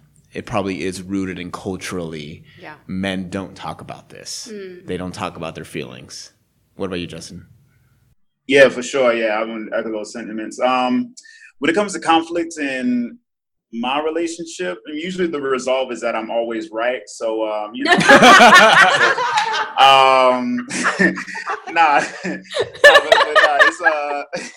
but seriously though, I think like the toxic masculinity bit is like, good grief. I had somebody told me to watch The Mask We Live In a couple years back, a documentary on Netflix. And I was doing that for like a talk show sort of radio program. And that documentary messed me up because I saw myself in so much of that, like addressing how toxic masculinity has built up this mask, this facade of how men are supposed to act, especially in relationships, like being the strong one or being the one who you know allegedly needs to have it all together. And yeah, like just the other day, my girl basically told me that I need to communicate better. You know, she was like, "Yo, in a lot of ways, I'm following your lead. So if you ain't telling me this, then I'm assuming I'm left to, you know, sort of scramble through the thoughts in my own head or assume X, Y, Z." And I'm like, dang, okay. So yeah, she sort of called me out on that. And with just with Black men, it's like I think there's this aspect of Black men looking at our girlfriends and wives as our mother in a way. The one who is supposed to take care of us, because because a lot of Black men feel like the world is, against us and not for us, and this life is hard. And I'm like, yeah, I can get in that bag sometimes, but I guess the truth is you're in this life together, and it's hard for everybody.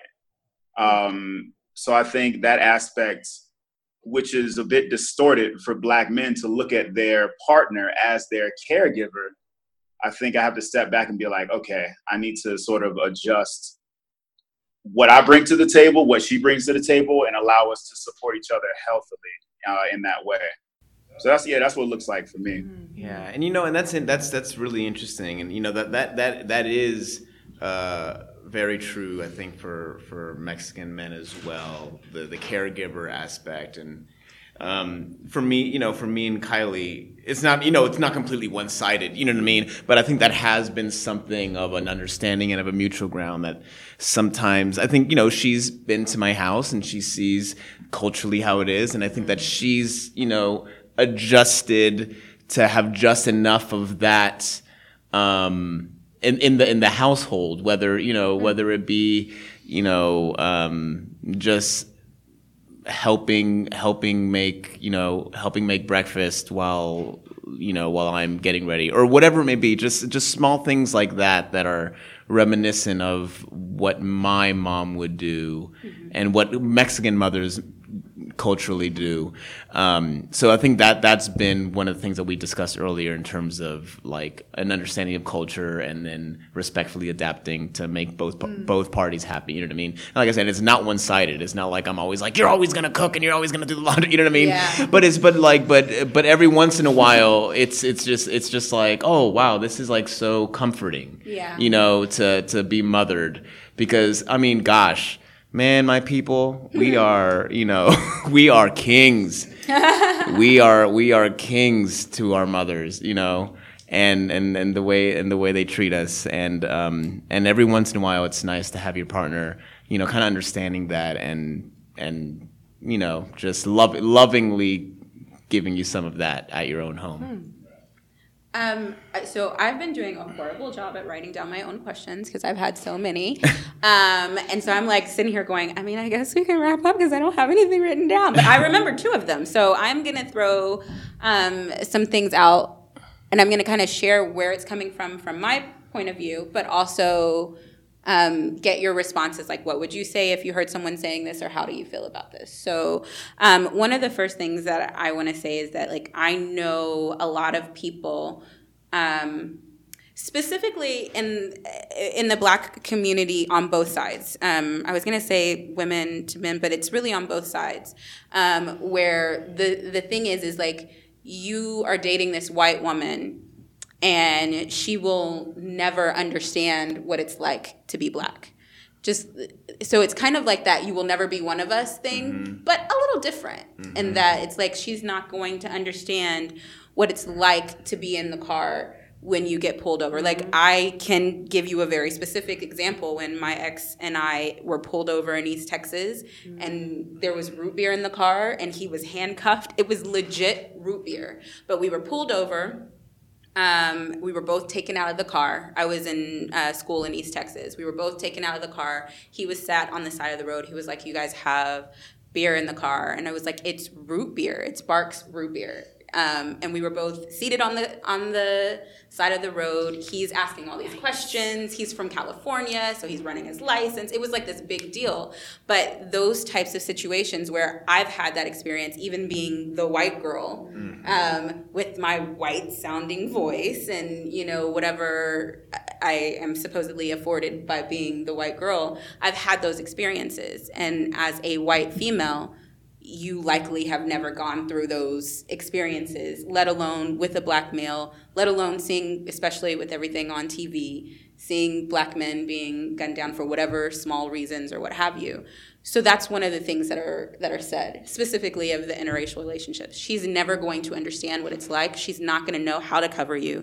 She's not going to know how to close her mouth in that situation, because she can start talking and then like that situation can turn up way higher than it should. What would you say to people who look at these types of relationships and like, oh, you will never know what it's like to be a minority in this way in America, and so therefore your relationship is kind of, I don't know if I would say, I think what they're trying to get at is dangerous. It's dangerous because you won't understand how to maneuver in the world, but you also won't understand how to support your significant other. I think Jordan Peele did a really good job showcasing that in Get Out when he got pulled over and his girlfriend got all white girl on it. I loved it, and it was fantastic. Yeah. I added that for a reason, but I've forgotten it. I was just remembering that in my head. Just so please somebody else start talking. For me personally, I feel like if humans can't understand the plight of other humans, then what are we here for? You can start at a certain level of, oh, I didn't know that was true. But I believe that part of the human experience is growing to understand someone else. And for me, I'm just like, I'm living in Colombia. You know, I knew very little about the culture, and the parts of the culture that I did know were very stereotypical and very, like, in some cases not true. And I'm understanding the beauty of Colombian culture as I, grow to be open to it and live it and walk it out. And I think the same sort of approach can take place for people who, for people who are like, oh yeah, you won't be able to understand that person because you're not that person. I would have to disagree. Yes, genetically you can't be that person, but you can support that person. You can listen. You can actively listen. You can not say certain things that add to the detriment of other people. Like if you're in court and you're like, oh yes, he did this. Like, no, he didn't. But yeah, like I think that people can ultimately grow to an understanding, especially when it comes to their partner and their partner's plight, or their partner's disposition. And is it a deal breaker? Is it absolutely necessary that you will never understand? I mean, that's true for a lot of things, but is it more important than all the other things about your relationship that are positive? And that's I've never thought of it that way, but like honestly, if you get down to it, he will never understand what it's like to be a woman. Right. Okay. Yeah. So that's true. Sure. If you just look at it in that way, like that or a Texan. I will never know what it's like to be a Texan. Yeah. And listen, as we have talked about before, Texas is its own. Texas Texans love Texas. Love some Texas. So I pledge allegiance to the Texas, one state, under God, indivisible. Like, yeah, I used to tell people that all the time being in Colombia. People would be like, where are you from? And like, I think Justin would say, I'm from the U.S. Hell no, you say I'm from Texas. Also, you get treated a little bit better if you say Texas because a lot of people don't associate that with the U.S. No. So, like, I would say Texas, and people would be like, why not say the U.S.? Like, they know what the U.S. is. And I was like, nah. I have never heard someone say, oh, really? Where is that? Like, no one has ever asked me where Texas is. They know where Texas is. Yeah. Texas has its own personality. People are like, oh, as opposed to saying, I'm American. Yeah, right. Like, oh, okay. But yeah, I'm Texan. Oh, it is a complete different That's thing. True. And you're right. It is something that we are born with. It's somewhere deep down. So you sympathize, then you empathize. You'll never really get there. But smart people that have self-awareness will figure out. And they eat their Whataburger before it moves to Chicago, and they shut up. Like they're like, yes, I'm gonna eat my Whataburger, and I'm gonna be quiet. Like, yeah. So the other thing that I have run into recently, like I said, I've never dated outside of my race, but I've never not considered, I don't know, like I've never even thought about it really. If it happens, it happens. If it doesn't, it doesn't. But someone brought to my attention, with all of the things that I talk about, specifically dealing with race, that me dating a white man would undermine. And it's specifically white now that I think about it. Like, I think it would be an issue if I dated anyone who wasn't black. But specifically, if I dated a white man, it would undermine some of the things that I talk about because I am so social justice minded. And it's like, oh, well, you're all about black this, black that, but you're dating a white guy. So, meh. Like, what would be have you heard that before, Justin? Oh, heck yeah. Okay. So I'm not crazy. I'm not crazy to talk. So no, you ain't crazy. And that's some of the pushback that I would get, or that I have gotten in my past relationships. It's like well, nowadays in 2019, it sounds like, okay, so you allegedly pro-black, but you dating so and so. Like, how does that work? You know, and sort of like painting the picture that you can lose your black card, or that you have to do X, Y, and Z in order to be black. And to maintain your blackness. Maintain your blackness. Like a black oil change, but different. Like you just go in for maintenance or something. Right.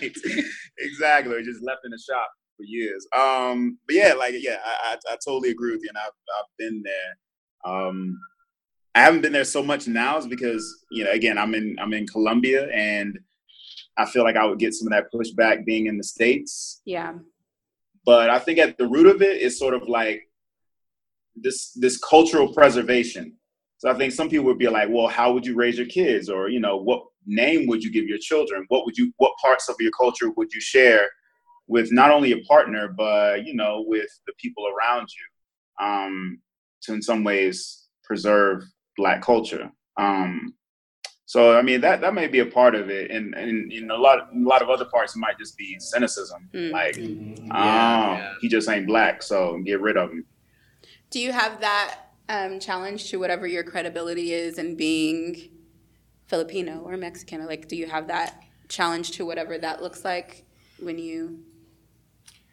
I don't think so at all. Or maybe I haven't experienced it, and if I did experience it, I probably would react very strongly. What would your reaction be? I mean, well, my reaction while you were describing it was, it just sounded like ignorance to me, and it was upsetting. It was upsetting to hear, to line up what you preach and what you talk about, and then assuming that closes off an entire race of people or an entire culture. You know what I mean? That it sounds counterintuitive to what you're actually saying in the first place. So that would be my reation to that. Yeah.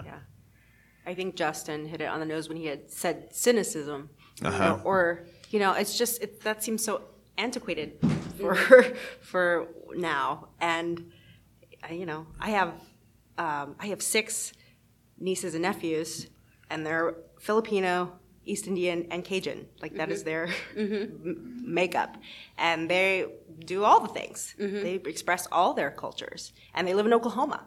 So they, it's crazy over there at their house. But yeah, I just think it's kind of silly. It's kind of a silly statement. Yeah. I feel like I've heard it quite a bit, and I would be lying if it didn't. I would be lying if I didn't say I didn't consider that. It would my initial reaction is I don't care, right? Sure. So that's my initial reaction, and it has been that way for a very long time. My secondary reaction is I don't want it to be undermined, because I think talking or having these kinds of conversations are very important. So the fear that it would be undermined is like, well, that sucks. Like, I got to stop talking about it. Like, I can't be black anymore. Like, I'm done being black because I'm dating Chad. I don't know why Chad is my go-to white man. It's pretty white. No reason why. But also, like, I think that gives you more power in your beliefs. You could have both. You can own both. Yes. Your black girl magic and your experience dating a white man. I get that. It just makes it a bigger field of experience. I get that and I understand it, and social justice is for all of us, correct? Mm-hmm. But Trayvon Martin, to go back, I mean, that experience is completely separate from just as a whole the way the world should be in utopian. And I don't want to say anything for you one way or the other, but I can understand where in your mind you'd have to really consider that sacrifice. Yeah. To continue. And it's a terrible, horrible reality. And but I think it's truer than us just saying it shouldn't be that way, because it shouldn't be that way. We all know it shouldn't be that way.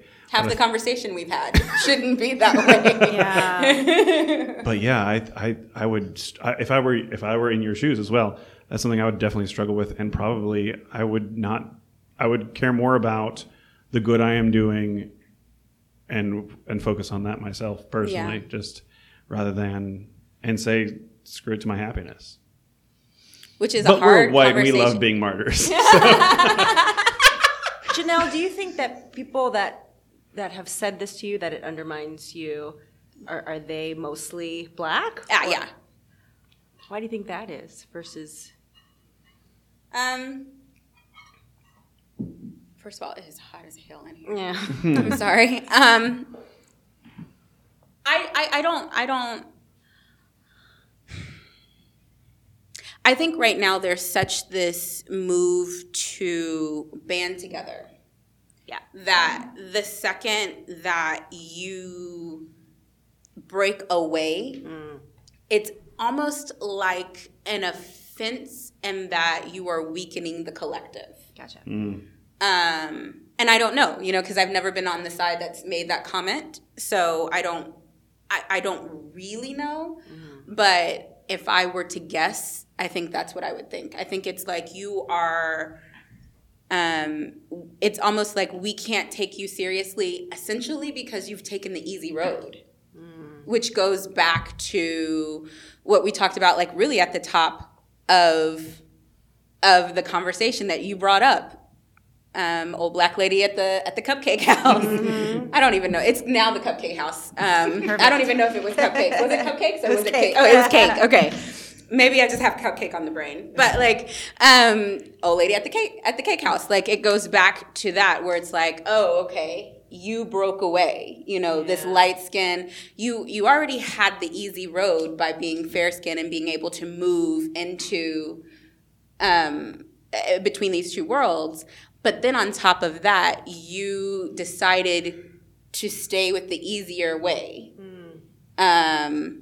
And so the rest of us are out here struggling, and you're not.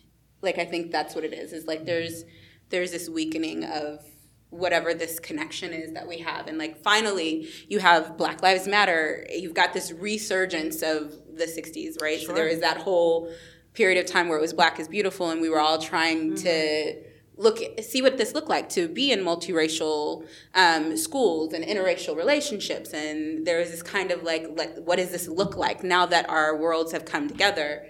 And then we realize it's not super, super different from the 60s. Like, we just use different words, or, we use different, like, no, it's not segregated, but is it? Like, right. Like, let's be honest. There is a place. I live in Garland. I've grown up in Garland as long as I've been in Garland since like 1980. Dang, I'm legit telling my age the whole episode. But like 1980 something, right? So, but there is a place where it's where all the Mexicans are. There's another place where it's where all the Vietnamese are. Yep. There are very large populations of these people. Sure. But I know when I cross into that neighborhood where I am. And I knew growing up on the other side of 190 before 190 was like super developed that's where all the white people are. Like, I knew those things. So like, yeah, it was different, but not really. Because we all went to school together, but we all lived differently. And so now that we have these groups that are calling attention to all those things, now you decide if you've got to choose sides, you're not choosing us. Well, that makes me, I guess, retract my statement that it's antiquated, because it's yeah. When you worded it that way, I was like, the way 2019 is shaping up. Like, there's so much racial tension right now, and social injustice and stuff happening that it does make sense that we start going back to those ways of thinking. But like how, because I don't think it's super, super unhealthy. Because when I look at the civil rights movement, you know, that's the thing that really even started the podcast, was me really digging into what that looked like, and, you know, going on the civil rights tour and finding out like what happened in those times, and all these little bitty shoot off stories that we don't know about, the names that we don't know about, the people who aren't Martin Luther King and Rosa Parks, right? Those people really digging into that, and there is a foundation there of community and culture, and a foundation of taking care of your own, and that foundation of like, when you know, it's always, you hear it in almost every Black comedian's stand up, where he's like, well, I got in trouble 5 times before I got home, and like legit, like at my, still, like I was lucky enough to be raised in a very similar community, but that's not common. Like I think, like my mama Gina, and I don't know if my mom's gonna hear this episode, but I was more afraid of my mama Gina than everything else. Like, like I would get in trouble with mama Gina, and by the time mom came, I was like, I mean, she had already taken away all my privileges, took the door off the hinges. She had already told, like, you know, I was more worried. Like, and that's not an exaggeration. She is known for legit removing doors off hinges. You don't get privileges until you can bring up your grades. You don't. The only door you can close is the bathroom. Like she was hardcore. So that community, there's nothing, like those are things that I think that we long for. Yeah. But 20 years of not having that, 20 years of laws that put Black men in jail more than white men, 20 years of drawing districts so that only Black people can get these kinds of houses at this interest rate. And so like those things, at that point, when you get to 2019, it's like, well, of course you go with the white guy who has a 6%, you know, interest or whatever, like 2% interest, and I've over here got a 13% interest on my home. Like, sure, you go with the guy who has great credit. Like, you're not out here struggling like the rest of us. And I think that then you're like, okay, I get the struggle, just because I'm not, but I can't. But then it's like I can't hear you anymore because you don't understand anymore. But I don't know, you know, what to do about that. Like, you know, what can you do? You can keep white guys are overrated. Don't mess. White guys are overrated. Stick to the struggle. No, the heart wants what it wants, and we do crazier things for love than anything else, you know. Right. So, who's to say? Who's to say what's going to happen tomorrow? Yeah. Be true to yourself, right? Isn't that what we're always supposed to do? And we still struggle to do that. So, I think mostly because I feel like some people don't know what self is. Yeah. Especially right now, it's so hard to figure out what self is. So like, how do you be true to self? Yeah. So I think we're good for a good solid leaves and takeaways. I don't know if somebody wants to start. Great, Justin. All right. No, I think some great takeaways. I think one of you mentioned Namesake. Sounds like a pretty cool book. I think Janelle, you were talking about it. Is, you know, talking about the intercultural exchange. So I'm going to take that away as well.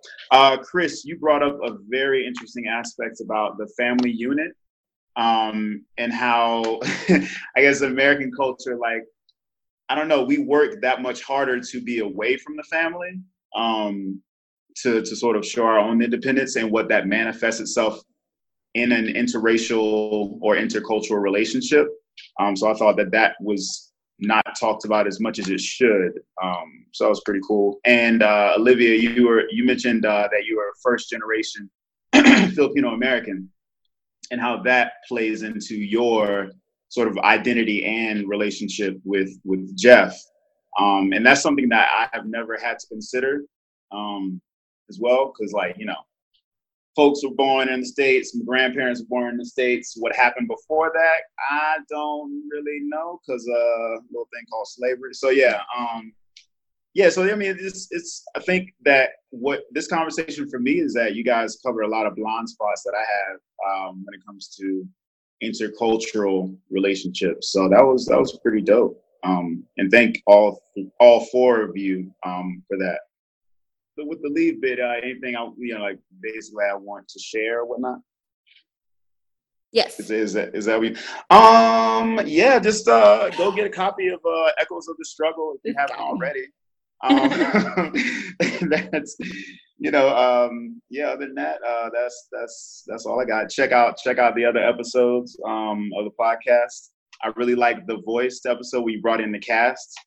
So make sure y'all catch up on the episodes if y'all haven't heard it already. Thanks, friend. I legit forgot that my characters were in a relationship, in a interracial relationship, until he brought it up. Like, I totally wrote the book, but he was like, yeah, like, you talked about it in Echoes. And I was like, oh, she was in an interracial relationship. Look at that. I totally forgot. I wasn't even thinking about it. What about you? Okay. Yeah. The first one is leave or take away. It doesn't matter what order. Okay, I'll go with my takeaways. Is I'm going to watch Spanglish. Apparently, is that Adam Sandler? Yeah, it is, and it's that. Okay. Right. It was when Adam Sandler was leaving comedy and started to experiment with dramas like Punch Drunk Love is amazing. Punch Drunk Love. It was that they were like a year apart from each other. Maybe even the same year. Yeah. So I'm going to see Spanglish. Yeah. And The Mask We Live In. That sounds great. One thing that was neat about you all in the room with me and you, Justin, is that you all talked about sharing your culture and also how you preserve it and how you share it. Like, that's something I want to specifically think about more actively myself, but then also receive more actively. Mm-hmm. And I think that's interesting for anyone. Like, it's nice to look at it and know that this country was founded in this year and these people moved in, and that's all interesting and good to know those facts, but to actually experience it and to share it, I think is something that I've taken away from this myself. And something I hope everyone listening to this takes away from it is how I mentioned that dating helped me appreciate another culture more fully. I think it's really exciting to learn more about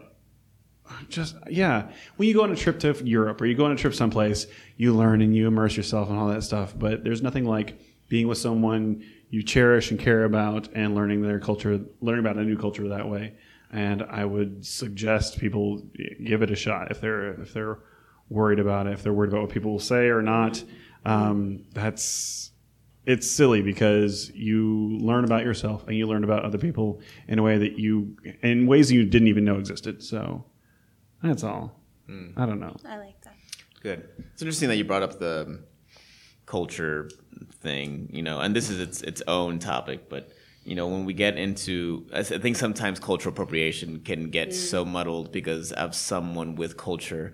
I'm just like, I mean, of course, it is a real thing. Yeah. But other times, I'm just like, why are we calling people out for simply enjoying someone's culture? Yeah. I think that's beautiful. I mean, I really do. And it's a whole separate conversation. But when you brought that up, it just made me think about that because like I said, I firmly believe culture is meant to be shared, and it's a beautiful thing. And when it is shared and it's embraced, so many times people of culture love and their hearts are warmed when they see other people enjoying their culture. You know what I mean? I don't know. That's just something that I just wanted to bring up.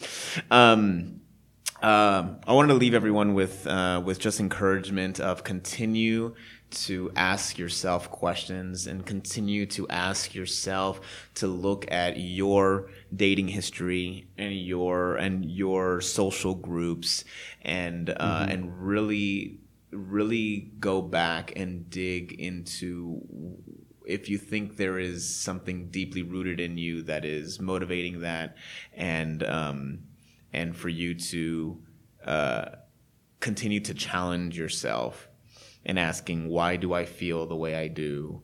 Why am I struggling with this as much as I am? Because I think that's the only way that we can grow, and the only way that we can keep each other accountable is to ask those questions.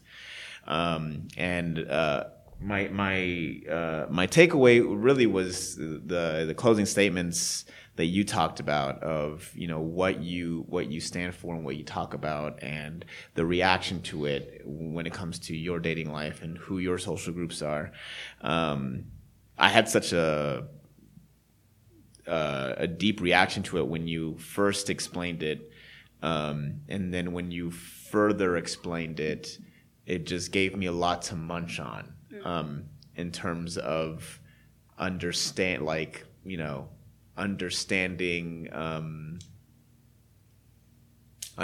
your people, and then having someone that might not fully understand it. I don't know. That I'm gonna be thinking about that for a while. So I think that was my takeaway.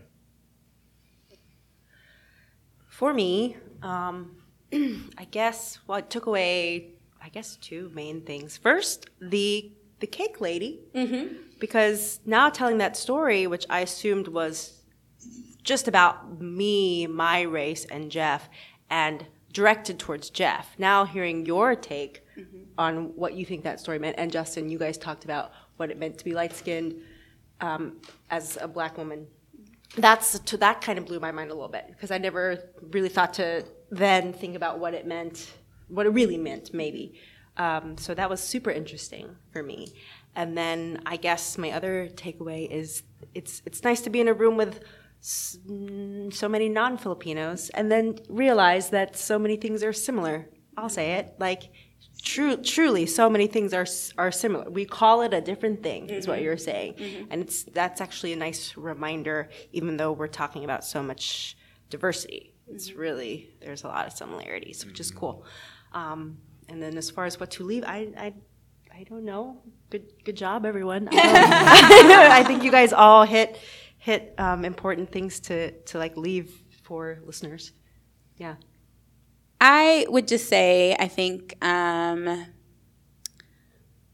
so my takeaway, I think, was when you guys were talking about what it was like to share your culture, I think that was such a refreshing way to look at it, because of my experience of what it would be like to be in an interracial relationship. So looking at it through the lens of like, oh, I'm sharing my culture, I'm not losing it, was such a really refreshing way, I think, to look at it. So that would be my takeaway. And then my leave is kind of just on your leave, also looking at it from, for example, if you are one race and you only date one race. So like you were talking about how you ask yourself these questions about like, why is it that I date outside of my race? Mm-hmm. Those same questions can be asked of people who only date within your race. So like, why is it that you only date within your race? What do you think that you would be gaining, or what do you think you would be losing to date outside of your race? And really kind of asking yourself the question. So just making sure that if I were to leave something, it would be, don't take that question just as one-sided. Also try and turn that question around and ask the question outside of that bubble, or inside of that bubble, as the case may be. And so I think that about covers it. So glad you guys came. I hope you guys come back for like another episode, because, we enjoy doing this, sitting around. Maybe one day we can do it with drinks and not just coffee. Jack would love that, letting people, you see how he looked at me? He was like, do not get a lot of people in here tipsy and talking. Please don't do it. But thanks so much for joining us. Create hope, forge a path, change the world. We will see you the next episode.